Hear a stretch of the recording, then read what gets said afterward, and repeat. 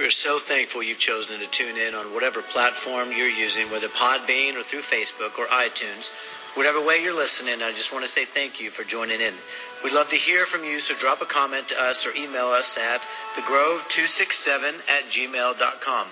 If you want to know more about us as a ministry, go to hisgrove.com, or you can also check us out on Facebook at Deeply Rooted Ministries in Canton, Texas. We believe God wants to use these messages to spread His truth to a needy world, but primarily a needy church, which needs the truth of the Word to resurrect among us so that heaven's army will be equipped to win souls and train them up in the Lord. Jesus said if we know the truth, it will set us free. So help us to bring freedom to people's lives by sharing these messages in any way you can. Now to our podcast. Well, good morning, listeners. On this brisk and beautiful morning, the snow has completely melted. I should say, actually, the ice, because here in Texas, it's not very typical that we get snow. Typically, we are going to get an ice storm, and we got, probably by our standards, a doozy just several days ago. So we're kind of thawing out now and getting back to our normalcy. We're going to continue through Philippians as we hit chapter 3. If you haven't listened to chapter 1 or 2 yet, I encourage you to go do that.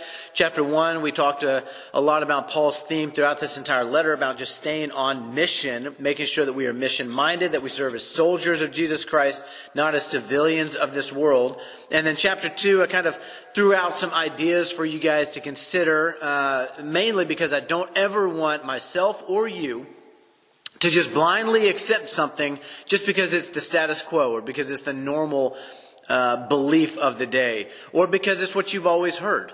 Sometimes Scripture teaches things that go against what the normalcy is or what would be considered orthodox, if you will. Orthodox just simply means that which is believed upon by the majority, okay? And I'll just tell you, in the churches in America, there's a lot of beliefs that do not go in line with the Word of God. And so, throughout some of those things, wanted to get you to think, wanted to get you to study, wanted to get you to go deeper and to open your mind up to things that might be different than what you've always thought, but to always allow the Word of God to be the plumb line, the standard, the foundation, and the source of truth in our life. Never man's teachings, and that includes me. All I want to do is expound upon the Word of God in your life so as to give you better clarity and understanding to that Word. As well as myself going through these with you guys, I learn a lot. It helps me bring confirmation, bring revelation, and give confidence even in the text. So we're going to keep going through our study here. I'd encourage you to go back and listen to that. If you're a first-time listener, thank you for joining us. And we're going to get right into this. And hopefully this is going to be something that is going to open up your spiritual senses, your spiritual understanding, your spiritual mind to be able to understand the things that, as 1 Corinthians 2 says, that God has given us to freely understand. Praise Him. All right. Finally, my brothers, rejoice in the Lord. To write the same things to you is no trouble to me and is safe for you. Now, right off the bat, Paul is talking about, and he's been writing this, he's been declaring this, whether it's he was teaching in person to the church of Philippi, excuse me, or he had written previous letters. We know, like the 2 letters we have to the church in Corinth, that there was at least 3, because he talks about in 1 Corinthians in a previous letter. So we know that Paul had written many letters. We just don't have them all. These are the ones that the Spirit decided were canon, that they were going to be discovered, and that we would have for our instruction and teaching today. And so Paul writes the same things to them. In 2 Peter 1, I think it's in verse 12, Peter talks about how he says, I intend always to remind you of these things, though you know them and are established in the truth. He says, I want you to always know these things so that you can recall them at any time. So he says, so after my departure, you may recall them at any time. Peter says, I teach the same things over and over and over and over, just like a parent unto their children. They can get frustrated at times. But Peter says, I understand. I have to do this so that when I'm gone or when I'm absent and not with you even, that you can recall these things. It's like repetition in your minds. Like, I get it. I know it. Though I'm established in the truth, I need to constantly be hearing this stuff again, over and over and over. And as a teacher of the Word, that's my aim, is to make sure that, yes, in every one of these studies and podcasts, I oftentimes will address very similar topics all the way through. our need for endurance, our need to obey the Scriptures, to do what God tells us, to listen to the Spirit, and understand what grace is. All these things I teach over and over and over.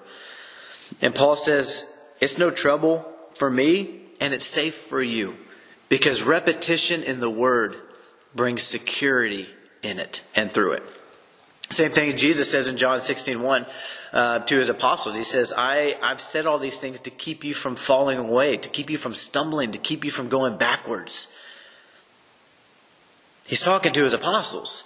And he says, hey guys, there's going to be things that are going to come into your life, and you're going to need to recall these things at any time.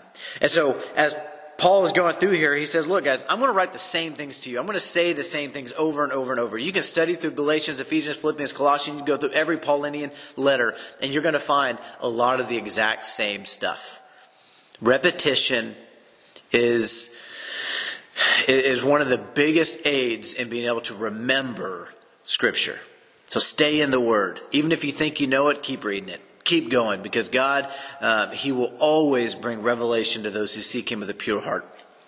He goes on, he says, look out for the dogs, which is the Greek word kuon, and it means essentially it's a man of impurity. It's just people of impurity, people who are mixed, people who have, a little bit of the world, a little bit of heaven. It's the people who are men of mixture or of impurity, okay? He says, look out for the dogs, look out for the evildoers, look out for those who mutilate the flesh. For we are the circumcision who worship by the Spirit of God, or in the Spirit, and glory in Christ Jesus, and put no confidence in the flesh. Though I myself have reason for confidence in the flesh also.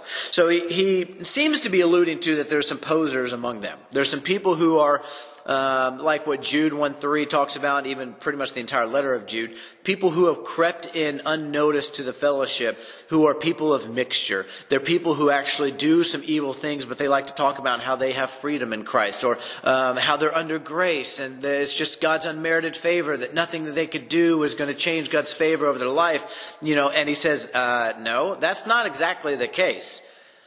Jude, he actually says in verse 3, I appeal to you to contend for the faith. That's a battle term. That's a war term. That's a fighting term. He says, I want you to wage war against those who want to turn the grace of God into a license to sin, into sensuality or licentiousness or lasciviousness. And apparently there's people who are creeping in among them, probably of the Jewish party, because of verses 4 and 5. We're going to get into that in just a second, of what Paul goes on to say. He says, I've got reason to boast in my flesh of what I accomplished under Torah. And these guys seem to be stating, look, we were circumcised on the 8th day. We were all these things. And they're actually impure. They're diluting the gospel of Jesus Christ. They're mixing things of old with things of new. And it seems to be what he's gearing at is he seems to be people who are mixing the old covenant law of Torah with the new covenant law of Christ. He says, just like Jesus talks about, he says, no. You can't mix the old with the new. You can't have old wineskins and new wine. You can't have new wineskins and old wine. You're going to ruin both. Paul seems to be, illustrating right here that these people who are creeping in are the ones who are mixing the old covenant law of Torah or of Moses with the new covenant law of Christ. And he says, this ain't the case. You can't do it. He calls them dogs, evildoers, those who mutilate the flesh. And he says, and he wants to make this point an emphatic point. He says, we, the church of Jesus Christ, are the circumcision. That was a title that used to be called for the Jews, those who are physically circumcised in the flesh. And Paul says, no. That's not what you need anymore to belong to God. You need Jesus Christ to be the one who washes you and cuts away the foreskin of your heart to belong to Him. It doesn't matter if you're circumcised in the flesh or not. Paul makes that emphatically clear at the end of Galatians. That means nothing to God, but only a new creation, a new heart, as 2 Corinthians 5 talks on. He says, we as the church, whether Jew or Gentile, it doesn't matter. The Jews had their chance. They were forsaken. The end of Luke 13 says that they are no longer God's people. Okay? This is a clear point, one that I see mistaught today, that people want to put their identity with Israel and they want to go side with the Jews. And all throughout Paul's teachings, he's like, guys, you're missing the point. Do the Jews still have a purpose in God's plan to send Christ and to redeem all of mankind towards the end of all things? Yes, absolutely. Just as Pharaoh had a plan in Egypt. He had a plan for Pharaoh there. He says, for this reason I raised you up. The Jews still have things to fulfill and things to do, but they are no longer God's people because you are only God's people when you come in through Jesus Christ. And he says, we are the circumcision as the church of Jesus Christ. We worship by the Spirit of God, and we glory in Christ Jesus because it was only through him that we were allowed access to God. It wasn't through Torah. It wasn't through Moses. It wasn't through any other means. Circumcision, washings, rituals, sacrifices, blood of bulls and goats. None of that stuff brings us to the Father. It is only through the shed blood of Jesus Christ in the person of Jesus Christ. That is our access to him. And it is our only access unto the Father. So he goes on, he says, if anyone else thinks he has reason for confidence in the flesh, I have more. So Paul's basically doing some of what he did in 1 Corinthians. Was it 1 Corinthians where he talks about it? I'm now questioning myself on that one. That's when he says that... I think it's 2 Corinthians he talks about. He says, I'm like a madman. Bear with me in some of my foolishness. And he starts boasting in all the things that he's accomplished, that he's done, because that's what the false apostles were doing in the day.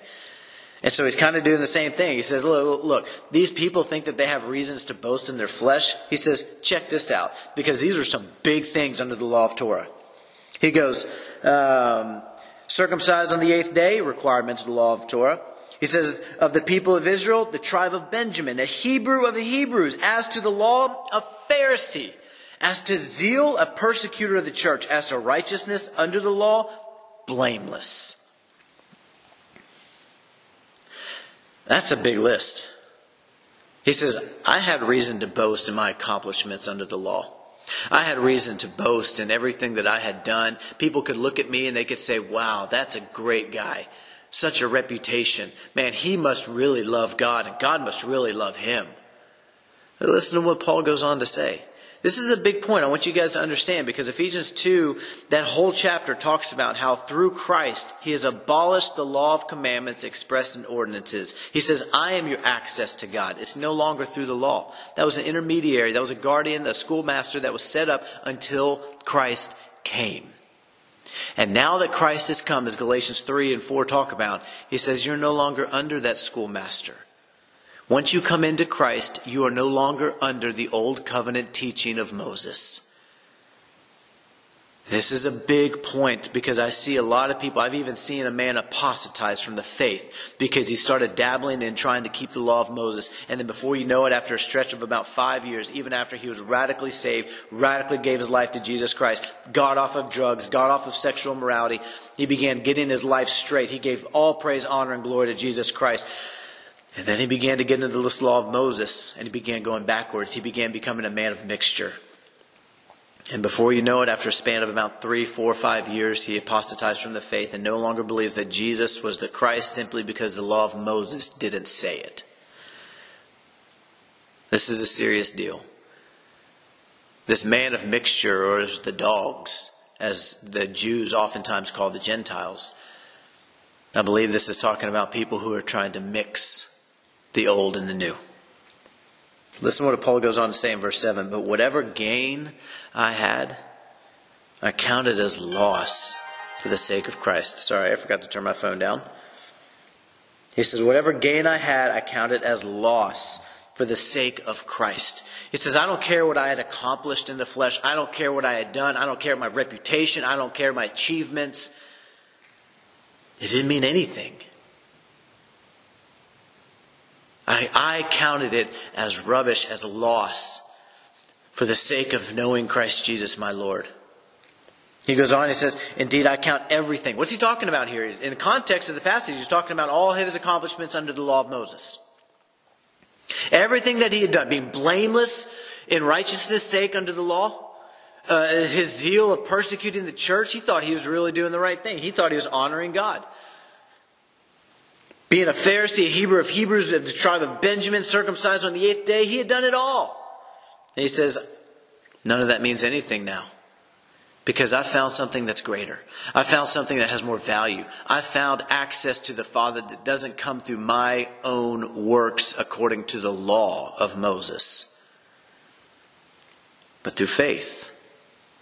He goes on and he says, Indeed, I count everything as loss because of the surpassing worth of knowing Christ Jesus, my Lord. Let me ask you just a quick question, listener.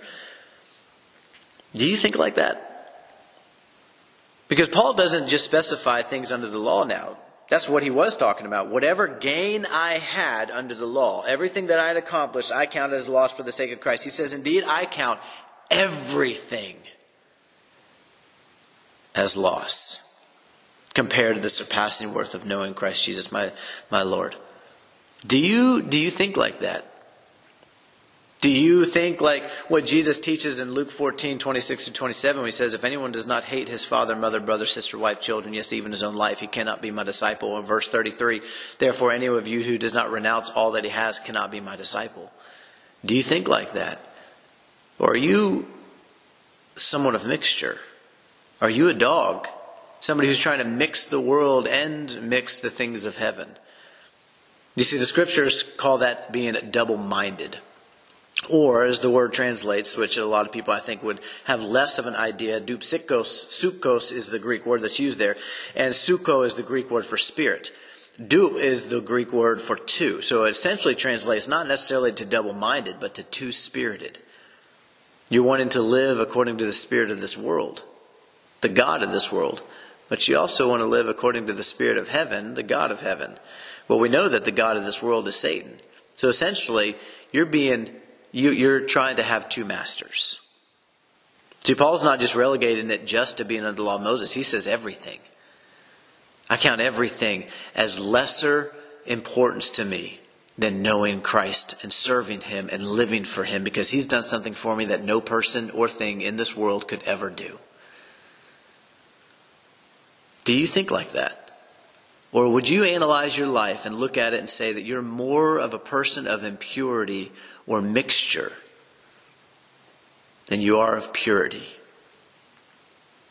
Something to think about as we keep going, because he goes on, he says, for His sake, so for the sake of Christ, not for my own glory, not for my own reputation, but for His sake, I have suffered the loss of all things and count them as rubbish, which is the Greek word shubalon. It means excrement, or what is thrown to dogs. He says, everything else in my life compared to Christ is like dung. It's like manure. It's excrement.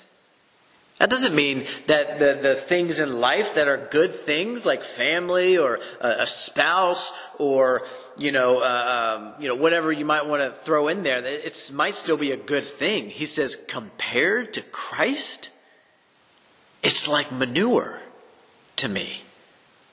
I want you to wrap your mind around this, because at least in America we don't. We want to say that God has blessed me, and then we hold the blessings up to the same level as the blesser. And in fact, we oftentimes undermine and we neglect the blesser of doing what He asks us to do, of studying His Word, knowing the truth, of going deeper in the faith, living mission-minded. And we actually begin to just say, thank you, God, for all of your blessings. And then those blessings become our idols. They become our purpose for existence. 1 Corinthians 8:6 says that we exist for the glory of God through the person of Jesus Christ. He gave us the access and the means, and He says our whole purpose in this life is to exist for the glory of God. To spend ourselves, to be poured out as a drink offering on the sacrificial altar of other people's faith for the glory of God and the testimony of Jesus Christ. That is our job in this life. It's not to just sit and enjoy the blessings. Because oftentimes those who sit and enjoy the blessings are the same ones who are committing idolatry on a daily basis, because they are ascending the blessing equal to or greater than the blesser. And oftentimes, I'll just go ahead and say, oftentimes those quote-unquote blessings that we have in our life are simply us blessing ourselves. It didn't come from God. This is a huge deal, because Paul is literally saying everything outside of Jesus Christ is considered manure to me compared to knowing Him. It's the whole concept of Ecclesiastes, of what Solomon learned at the end of his life. He says everything under the sun is vanity. I don't care what it is. I don't care if it's women. I don't care if it's wisdom. I don't care what it is. Everything that your hand finds to do, as he talks about in Ecclesiastes chapter 9, I think it's 4 through 8. He says, look, go enjoy the wife of your youth. Whatever your hand finds to do, do it with joy. He says, because you're on your way to Sheol. That's where you're going. If you want to just simply enjoy this life. To a lot of people, at least in America, that's heresy. I've been in conversations with people who I try to tell them, no, we need to be mission-minded. We need to be willing to let go of our desires, our wants, even parts of our personality. And they're like, no. God put that there. God gave you that gift. God gave you those things. It's like, Galatians 5:24 says that if we want to belong to Him, we have to crucify the flesh with its desires and passions, the old man. That means that if you had desires and passions and wants and ambitions and even giftings before you came to know Christ, you better darn well make sure you're filtering those things through the Word to see if He even wants you to continue in those things. Because they're supposed to be crucified unto the glory of Christ. We aren't intended to just enjoy this life, guys. Find our joy in Christ, yes. But enjoy this life in our short time in this world? No. Analyze the disciples, analyze the apostles, analyze the life of Christ. And you're going to find a lot of men who didn't, quote unquote, enjoy this life and just lived it up. These were guys who spent themselves for the glory of God. They lived mission-minded. They were soldiers. They sacrificed. They lived simplistic and sacrificial lives. They didn't just live it up in excess and in luxury. Where do you fit in on that model? We see where Paul fits. And as he talks about in 1 Corinthians 4, he says, imitate me as I imitate Christ. He says, I'm not, just like me, I'm not saying these things to make you ashamed. What does he say in 1 Corinthians 4 after he talks to the Corinthians and he says, look guys, here's how the world sees you and how you're living in the world, and here's how we as apostles, how the world sees us and how we're living in the world. And do you see that it doesn't match up at all? You're respected and held in honor, and we in disrepute. He says, you guys are the ones that are, are wise in Christ according to the world. The world looks at you and think, oh, you're so wise. He says, and we're fools. Like, for His sake, we are fools. He says, to the present hour we hunger and thirst. We're poorly dressed. We're buffeted and homeless. We labor, working with our own hands. When reviled, we bless. When persecuted, we endure. When slandered, we entreat. We have become and are still like the scum of the world, the refuse of all things. He says, I don't write these things to make you ashamed, but to admonish you as my beloved children. Your life should not make sense to the world. It shouldn't look like the world. If it does, then that means that you are of the world. And you are of mixture. And these things should not be so. We see where Paul stood. Where are you on this scale? Like 0 is right in the middle, okay? And then you have like positive 10 is Christ-like and heavenly minded, and the negative 10 would be like Satan, okay? Where would you find yourself on this scale? How much mixture is there in you? Paul says, I sought to have no mixture whatsoever. And his life was lived accordingly. Listen to what he says again. For His sake I've suffered the loss of all things and count them as rubbish in order that I may gain Christ and be found in Him, not having a righteousness of my own that comes from the law, meaning the law of Torah or of Moses. This is not referencing the law of Christ. Okay? There's two distinct laws. It's referencing. In fact, you can go through Scripture and find 9 different laws that are referenced. You have a law of faith, you have a law of works, you have works of the law, you have the law of Torah or the law of Moses, you have the law of liberty, you have the law of Christ. You keep going, you're going to find that there's distinctions between these laws. You are still under law. You're just not under the law of Moses. You still have a government over you. It's called the cross of our Lord Jesus Christ. It's funny because I think it's in Isaiah. Let me see if I can actually search it, because there's a prophecy about Christ. And it's an amazing prophecy that I love to go back and to study, to look at. And I'm down here. We don't have any kind of Wi-Fi or anything like that down at the building. And so it's hit and miss as to whether or not I can find it. But it talks about that the government of God's people, after the Savior comes, after the Christ comes, the Redeemer comes, it talks about how the government shall be upon his shoulders. And I love the picture that's there because prophetically, this is referencing the cross. That which governs the people of God will no longer be the law of Moses or Torah. It'll be that which he bore on his shoulders as our example and as the imagery for us to do, to rule over us. And it's the cross of our Lord Jesus Christ. And we're going to get into that in just a little bit when he talks about that there's going to be people who walk as enemies of the cross of Christ. And he's going to show you what that looks like to be an enemy of the cross. So hang in there with me. If you're not already offended because maybe you are a person of mixture and all of a sudden truth is hitting you right between the eyes and you're like, I don't really like this guy. Well, let me just tell you, I'm not here to please you. I'm not here to speak grand things and to quote unquote encourage you to be a better person. I'm not a motivational speaker. That's not what this podcast channel is about. This podcast channel is about getting you into maturity in Jesus Christ by going into the Word and knowing what it teaches and what it expects of you as a child of God, so that you can endure till the end and receive what is promised, as Hebrews 10:36 says. This is what he says. He says, I counted all the things of this world as loss so that I may gain Christ. My mind goes to John 3:30. Whenever, people are coming to John the Baptist and they're saying, hey, Johnny boy, you've got people who are leaving you and going to Jesus. They're now following him, not you. And John the Baptist says this, and I think we would do well to take heed to what he says. I must decrease. He must increase. That's a blueprint of heaven. If you want to gain more of Christ, you must lose more of yourself. This is the blueprint. If you want to gain more of Christ, you must lose more of yourself. This is where the sanctifying process comes in.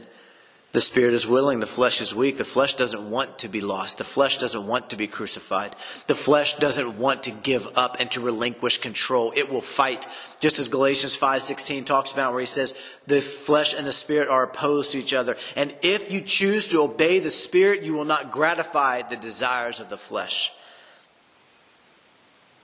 But you have to lose more of that flesh in you in order for the spirit to rise up in you and have more governance in your life and work in your life. And then you would know Christ the way that you ought to, as Paul says that he did. He says, I counted everything as loss in order, or so that I may gain Christ and be found in him, not having a righteousness of my own that comes from the law of Moses, but that which comes through faith in Christ, the righteousness from God. Notice who it's coming from. It's not from your own works. It's not from your ability to keep the law of Moses, as it was in the old, but it's a righteousness that came from God, or comes from God, that depends on faith. For as Hebrews 11:6 says, without faith it is impossible to please him. Impossible. Romans 10:1-4 talks about it. Well, let's see if I can flip there real quick to get to it and read it, because he says it, that what I just read, he says it right point blank, identifies everything. He doesn't hold back. He identifies everything. Paul says in Romans 10:1-4, brothers, my heart's desire and prayer to God for them, meaning the unbelieving Jews, those who are the Jewish party who do not believe in Christ, he says, is that they may be saved. I still love them. These were my people on this earth. Remember, he was born of the tribe of Benjamin. He says, I still love them. He says, I bear them witness that they have a zeal for God, but not according to knowledge. They love God. They have a zeal for God, but they don't know Jesus Christ. Therefore, they are not saved. Paul fit into that same category when he was Saul. You go through the word Cornelius. He was a lover of God, but he wasn't saved. Not until he found Christ. Lydia, the same thing, would give alms to the poor. She loved God. She was zealous for God, but not according to knowledge, because it wasn't until she knew Jesus Christ that she got saved. Paul says, I love the Jews. I do, but they're just not his people because they haven't come in through Jesus Christ. And I have a passion and a heart's desire in my prayers that they would be saved, because I see that there's potential in them, but they just don't have a zeal according to knowledge. For being ignorant of the righteousness of God and seeking to establish their own, they did not submit to God's righteousness. Here it is. For Christ is the end of the law, meaning the law of Moses, for righteousness to everyone who believes. See, when you come into Christ, that's the end of the righteous requirement of the law. It's no longer your standard. It's no longer what you're chasing after. Are there overflow? Are there things that carry over simply because it's embodied by love? Absolutely. But that's not your righteous standard anymore. The cross that was on the shoulder of Jesus Christ, as he says, that you bear one another's burdens and so fulfill the law of Christ.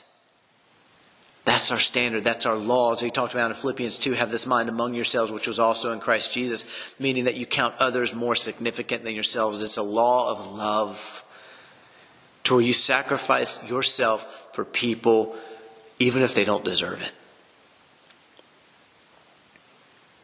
He goes on in verse 10, he says, that I may know him and the power of his resurrection. This is present tense and moving into the future. Paul says, this is what I'm doing in order to know him more, in order to look more like him. Let me just tell you, if you came to Christ and in that moment you said, God, I don't want to live for myself. I'm crucifying my flesh with its desires and passions. And I want to serve you. I want to love you. I want to honor you. And I want to make you the Lord of my life. And he says, okay. Here's my spirit. You're saved. You've been sanctified. You've been redeemed. Did you know that you have to keep doing this every day of your life in order to follow Christ? It's not a one-time decision in which, yes, you got saved, you were redeemed, and then these things begin happening in you, and then you can just sit on it. Luke 9:23 says that if anyone wants to come after me, he must deny himself and pick up his cross daily and follow after me. You have to crucify that flesh every day. You have to deny your wants and your desires every day in order to follow and imitate him. Paul says here, I'm doing this so that I may know him. He already knew him. He isn't saying, I did this so that I could know him. He says, so that I may know him.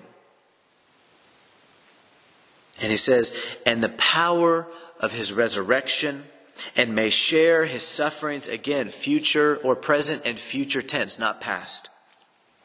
He says, becoming like him in his death, that by any means possible I may attain the resurrection from the dead. Now, this is a famously quoted passage that I think that a lot of people minimize or even ignore what Paul's really teaching here. And I could go in through several different passages, or even in Galatians 5:5, Paul says, I wait eagerly for the hope of righteousness, meaning he has not fully attained it yet. He has access to it. He has a place of righteousness that he can go into unto the throne of grace. But he's still waiting for the hope of righteousness on that day of Christ. Now, you might not understand what that means, and I'm not going to make this message entirely about that. What I will tell you is that Paul is saying this. He says, I'm pressing on. I'm doing what I need to. Every single day I crucify my flesh. Every single day I am trying to have a clear conscience. Every single day I die every day so that I can follow Jesus the way that he is needing to be followed, the way that he commands for his people to follow him. And I love him so much that I want to know him more and more and more. Just like a husband and a wife who know each other. Gnosko is the Greek term, and it means an intimate acquaintance. It's an intimacy that's theirs, the koinonia, the fellowship, that sharing and intercourse, even if you will. He says, I want to know him, and I want to know him more. But in order to do that, he knows that he needs to let go of everything. And he needs to let go more and more and more of himself in order to know more and more and more of Christ. And then he goes on, he says, and I'm doing this so that by any means possible I may attain the resurrection of the dead. Notice what he said. He put a condition to it. It's not a foregone conclusion just because he gave his life to the Lord at one time. He knows that he has to continue to endure in order to attain the promise. Hebrews 10:36, you have need of endurance, that after you've done the will of God, you'll receive what is promised. Has God promised to resurrect those, to bring unto ascension those who endure and are faithful to the end in Christ? Absolutely. That promise is yours if you endure to the end. Matthew 10:22, The one who endures to the end will be saved. You have a job to do. And that simple job is wrapped up in 3 words. Keep your position. That's it. It's not an amount of bad works or good works that you have to do or not do. It's not you have to, do this a certain way for a certain amount of time. No, it's not that. Jesus gave a parable of people who came to work in the morning, in the afternoon, in the evening, and they all got the same reward. It's simply keep your position. That's it. And how do you have your position? By faith. 2 Peter 1 talks about, it says that his divine nature is granted to us all things according to his promise and his sorry. I'm pretty sure it's 2 Peter. Nope, it's actually 1 Peter.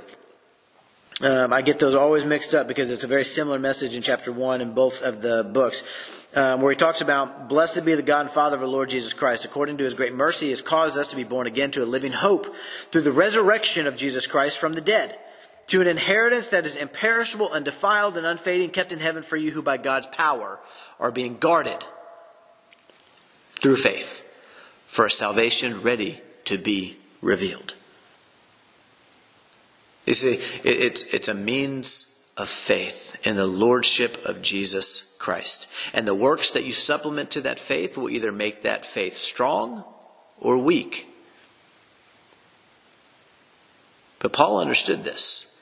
He says, by any means, by anything that I can do, any way that I can make sure that in the end that I keep my position, because God has promised that all those who are in Christ on that last day will be resurrected unto eternal glory with him. This is why Romans 8:17 says a very similar concept, that Paul even states that we are children of God, and the Spirit himself expresses that we are children, and then we will be heirs with God and fellow heirs with Christ, provided we, Paul includes himself, suffer with him in order that we may also be glorified with him. Paul includes himself. He says the same thing in 1 Corinthians 9:24-27, when at the end he says that I exercise self-control. I make sure that I do this. No one else. He's not identifying whether he was truly a believer or not. I would hope that we would think that he was. He says, lest after preaching to others, I myself would be disqualified if he gave up running this race. Paul says that I could be unfit for the test, unfit for the journey, unfit for the race. Adokimos is the Greek word. It says after being tested as metal, being unfit to be used. Paul says, I would be disqualified from this race if I gave up. And I think we're pretty sure that Paul was a true believer. So he says, by any means possible, I would attain the resurrection from the dead. Now check this out. Because remember what I said, the promise has been given, but it's a conditional promise of being in Christ in the end, of enduring till the end, of having perseverance to the end to prove ourselves worthy of the gospel. 2 Thessalonians 1:3-8 talks about, where he says that Christ is going to come. You're suffering things for heaven's sake. You're suffering things for Christ's sake on this earth in order to prove you worthy of the gospel of our Lord Jesus Christ, who's going to come back one day, and he's going to inflict vengeance on those who don't know him and on those who do not obey the gospel of our Lord Jesus Christ. Don't think that you can just pray your little prayer, ask Jesus into your heart, and that's the end of it. You have a job to do. You have to stay on mission, and you need to keep your position. So the promise is there, but it's for those who endure by the grace that God will so abundantly supply in your life. He goes on, he says, not that I have already obtained this. What's he talking about? The resurrection from the dead. He says, not that I've already obtained it. Obviously, it hasn't already happened. I've been promised it, but I haven't already obtained it. And then he makes a distinction. He says, or I'm already perfect or complete. It's only been promised. Listen to what he goes on to say. But I press on to make it, meaning perfect completion, essentially looking like Christ. He says, I'm not already like Christ. I haven't ascended to that place where I'm walking like Christ, but I believe it's possible. I can do all things through Christ who gives me strength, right? I've received everything I need for a life of godliness. James 1, 2 through 4 talks about it. He says, count it all joy, my brothers, when you meet trials of various kinds, for you know that the testing of your faith produces steadfastness. And let steadfastness have its perfect work in you, its full effect, so that you may be perfect and complete, lacking in nothing. He says, it's been promised. The grace is afforded to me to look like Christ. I haven't gotten there yet, but I'm pressing on to make it my own. But he also says, the resurrection of the dead. I've been promised that. I haven't attained it yet. The promise is there, but I haven't gotten it yet. But I'm pressing on so that by any means possible, I make sure that I'm going to get that in the end by keeping my position in Christ. I hope you're with me on this one, because this is a big thing. He goes on, he says, but I press on to make it my own because Christ Jesus has made me his own. He brought me into the family. He says, brothers, I do not consider that I've made it my own, but one thing I do, forgetting what lies behind, going back to verses 3 and 6, forgetting what lies behind, forgetting all the accomplishments I did under the law of Moses, forgetting even the law of Moses, and straining forward to what lies ahead, everything he just talked about in the previous 5 or 6 verses. I pressed on, dioko, to run swiftly in order to catch something, to pursue earnestly. I pressed on towards the goal for the prize of the upward call of God in Christ Jesus. He says, I have my hope set that one day I will be resurrected, that one day this body will be no more, that one day this lowly body God will transform, and he'll make me look more like Christ, and the former things will fade away. There will be no more tears, as Revelation 21:4 talks about, where he says there will be no more death, no more mourning, no more sadness. The former things have passed away. He says, that's my aim. I will do whatever I need to do to attain that hope. The hope that is found in Christ Jesus. You want to know what your hope of glory is in the end? His name is Christ. That's why it says, Christ in me, the hope of glory.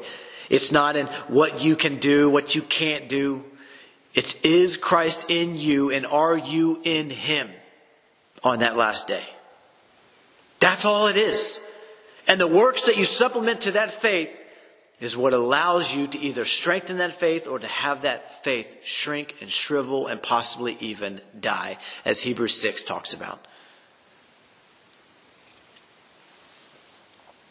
This is a serious message.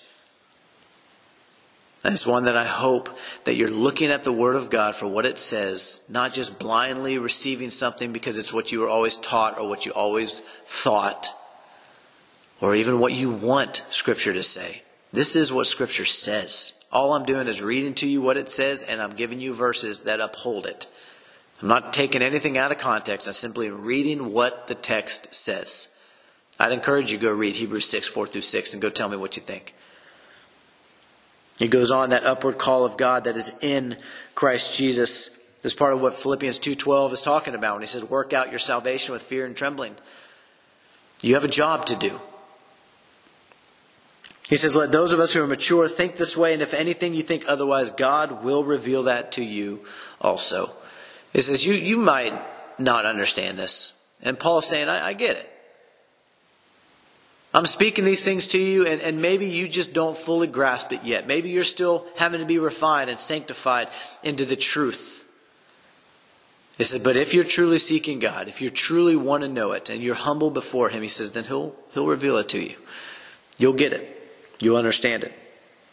He says, only let us hold true to what we have attained. Now, sometimes people use this as a cop-out to not have to seek after. It's like, well, I'm pretty content with what I've gotten. I don't really have to seek anymore.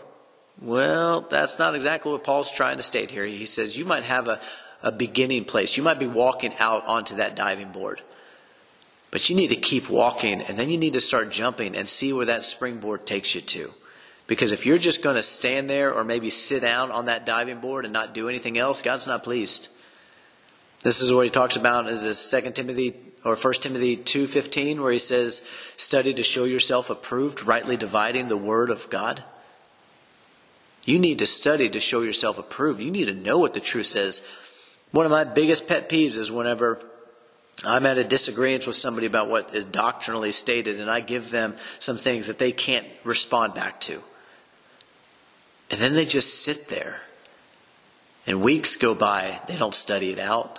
Months go by. They don't study it out. They're just sitting there content to believe what they've always thought, even though they can't answer. I once had a pastor I was meeting with when we were talking about women being in leadership in the church over men, teaching doctrine over men, despite what 1 Timothy chapter 2 talks about, where he says, I do not permit women to exercise authority over men or to teach over men.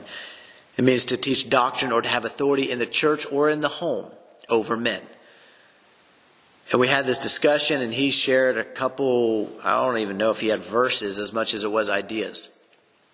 So I shared all the verses that I had in 1 Timothy chapter 2 and 1 Corinthians 14, and talked about various things. I know one of his was that Prisca and Aquila are mentioned in Scripture, and Prisca was listed first. So obviously she had the authority. And at the time I knew, because I had studied it out, that 6 times in Scripture Prisca and Aquila were mentioned, and 3 times Aquila was mentioned first, 3 times Prisca was. So where are we at? We're at a 50-50 toss-up, right? Well, Scripture's not a 50-50 toss-up gray area. It's black and white. So I shared the verses that I had. I talked about the qualifications for elders in the church, being the Greek word aner, and which means man. And that gune is the Greek word for woman. They're not interchangeable. Paul specifically used that in Titus 1 and in 1 Corinthians 3. And so we get to the end, and he's like, I said, okay, so what do you have to say to these? Like, do you have anything to refute them? Like, let's iron this out. Let's talk about this. He's like, I can't refute what you're saying. I can't refute the scriptures that you're using. They say what they say. And I said, okay, so how do we move forward? What do we do? And he says, I still choose to believe what I do. I was like, well, then I can't sit under that. If you're going to look at the Word of God and say, I'm going to refuse to heed what it says, then we have a problem. And so I'm going to tell you, listener, this is what the Word of God says. And you might not agree with it yet. You might be soaking it up. You might be just thinking about it. But here's the deal. What are you going to do about it? Are you going to study with an open mind to say, okay, God, Holy Spirit, please reveal to me what is true. Please take me deeper in the Word. I want to know. And then with humility and an open mind to say, let the Word of God speak to me and refine me and teach me, and Spirit lead me into all truth. And start studying to know what it is you believe. What are you going to do with it? Let's keep going. Paul says in verse 17, brothers, join in imitating me. I love that verse. Because Paul's talking about, hey, I'm not fully completed to look like Jesus Christ yet. It's been promised to me, and I'm pressing on to make it my own. That perfection, that completeness, teleio is the Greek word that's used there. He says, I want to look just like Jesus. And Paul has reached this place where he's not like most pastors today. He's like, hey guys, I'm just like you. If you knew who I was, and that y'all wouldn't want me to be your pastor. If you knew the things that I thought, which I've heard this from pastors, then you wouldn't want me to be your pastor. Paul's like, hey guys, imitate me. That's a pretty bold statement for Paul to say, brothers, join in imitating me. Because if you need a physical representation of who Jesus is, look at me. I might not be fully there, but I'm getting close by the grace of God. He goes on, he says, and keep your eyes on those who walk according to the example that you have in us. So not only was it Paul, but now there's a plurality form there of saying there's multiple people who are seeking to look like Jesus and have gotten pretty close. Isn't that an amazing concept? I don't know where you're at, but at least in America, we have this whole sentiment of thinking we're just sinners saved by grace, and the power of God can never overcome the flesh in my life. I'm just going to be a sinner. That's just who I am. That's my lot in life. And praise God, He loves me anyways. And while there's a shadow of truth to some of that, that's not the reality. And it definitely isn't what Scripture teaches. He goes on, he says, for many of whom I have often told you and now tell you even with tears. Check this out. They walk as enemies of the cross of Christ. Remember what I said was supposed to be the government of our lives? The cross. That's what's supposed to be on our shoulder. We're supposed to bear that cross on a daily basis as our government in this life. Of us being dead unto the glory of God. For the purposes of God. We are soldiers at the will of God. We are bondservants, as the word talks about. And He's our master. He's not just our sidekick. He's not a homeboy. He's not just our friend. He's our master. He's our Lord. Kurios. He is our Lord. And we are under his governance to do his will, not our own. Even Jesus. Not my will, but your will be done. He says their end is destruction. Their God is their belly. I want you to notice something. He didn't say that they're enemies of Christ. He says it was enemies of the cross of Christ. And I want to tell you something. What this is stating is that there are going to be people in the fellowship. There are going to be people among you. There are people who are going to be slipping in secretly into your services and into your fellowships, who they will claim Christ. They will claim that Jesus Christ is their Savior. But they will deny him as Master and Lord. It's what Jude 1 talks about in the first 3 through 5 verses. Excuse me. And so they're denying the cross. They're denying that they have to serve him in the way that he says it needs to be. And what does this look like? Their end is destruction. Their God is their belly. They do whatever they want. They're not. They don't have a regulator on their flesh. They give in to it. They do what they want to. They spend their money how they want to. They invest their time the way that they want to. They do things according to the flesh because it's what makes them feel good. But yet Jesus is still their Savior. He says they glory in their shame with minds set on earthly things. One of the biggest cursors of somebody who is not really in Christ, or at the bare minimum they are in Christ but they're an infant, is that their mind is set on earthly things. That's across the board. Anything that is earthly, if your mind is set there, then you're either an infant in Christ who just doesn't know better, who's still of the flesh, or you're a deceived person who thinks you are, but you haven't come to know Jesus Christ yet. Colossians 3 says to set our minds on things above where Christ is, seated at the right hand of God. This is exactly what Paul's talking about in verse 20. He says, our citizenship is in heaven. That word is politeuma, and it means our government or our kingdom. And it's where we get the English word politics. He says, our government, our kingdom, our political structure is nothing of this earth. Let me just tell you real quick. If you say you're a Christian and you're involved in earthly politics, I'm going to question whether or not you know God. And that's a bold statement, because a lot of people think that we need to make a difference in this country. We need to make a difference in this world. But I'm going to tell you, all you're doing is showing that your citizenship is not in heaven, because I guarantee you the governance of heaven is different than any government of this world. I guarantee you. You can't serve both. You can't serve heaven and serve this world. Jesus even talked about it. He says, if my kingdom was of this world, my servants would be fighting. But my kingdom's not of this world. Therefore, my servants don't fight for any kingdom of this world, because their citizenship is in heaven. He says, and from it we await a Savior, the Lord Jesus Christ, who will transform our lowly body to be like his glorious body by the power that enables him even to subject all things to himself. So we're waiting for this lowly body to be transformed into the perfect image of Jesus Christ. And one day that will come. And we might or might not ever get to look like Jesus on this side of heaven. But just as Paul says, he pressed on to make it his own. In fact, even Hebrews 12, I think it's in verse 12 or maybe it's 14, where it says that strive for holiness. I think it's strive for peace and for the holiness without which no one will see the Lord. Let me just tell you, if you're not striving to look like Christ in everything, if you're not striving unto perfection, you won't ever see him. He won't reveal himself to you in a deeper way. You won't know him deeper like what Paul was stating that he wanted. You won't. Paul pressed on. Dioko. It means that he was pursuing or pressing towards a goal. He was given unto something to follow after. He was running swiftly in order to catch something. He was seeking in order to find. He wasn't just knocking on that door not thinking it was going to open.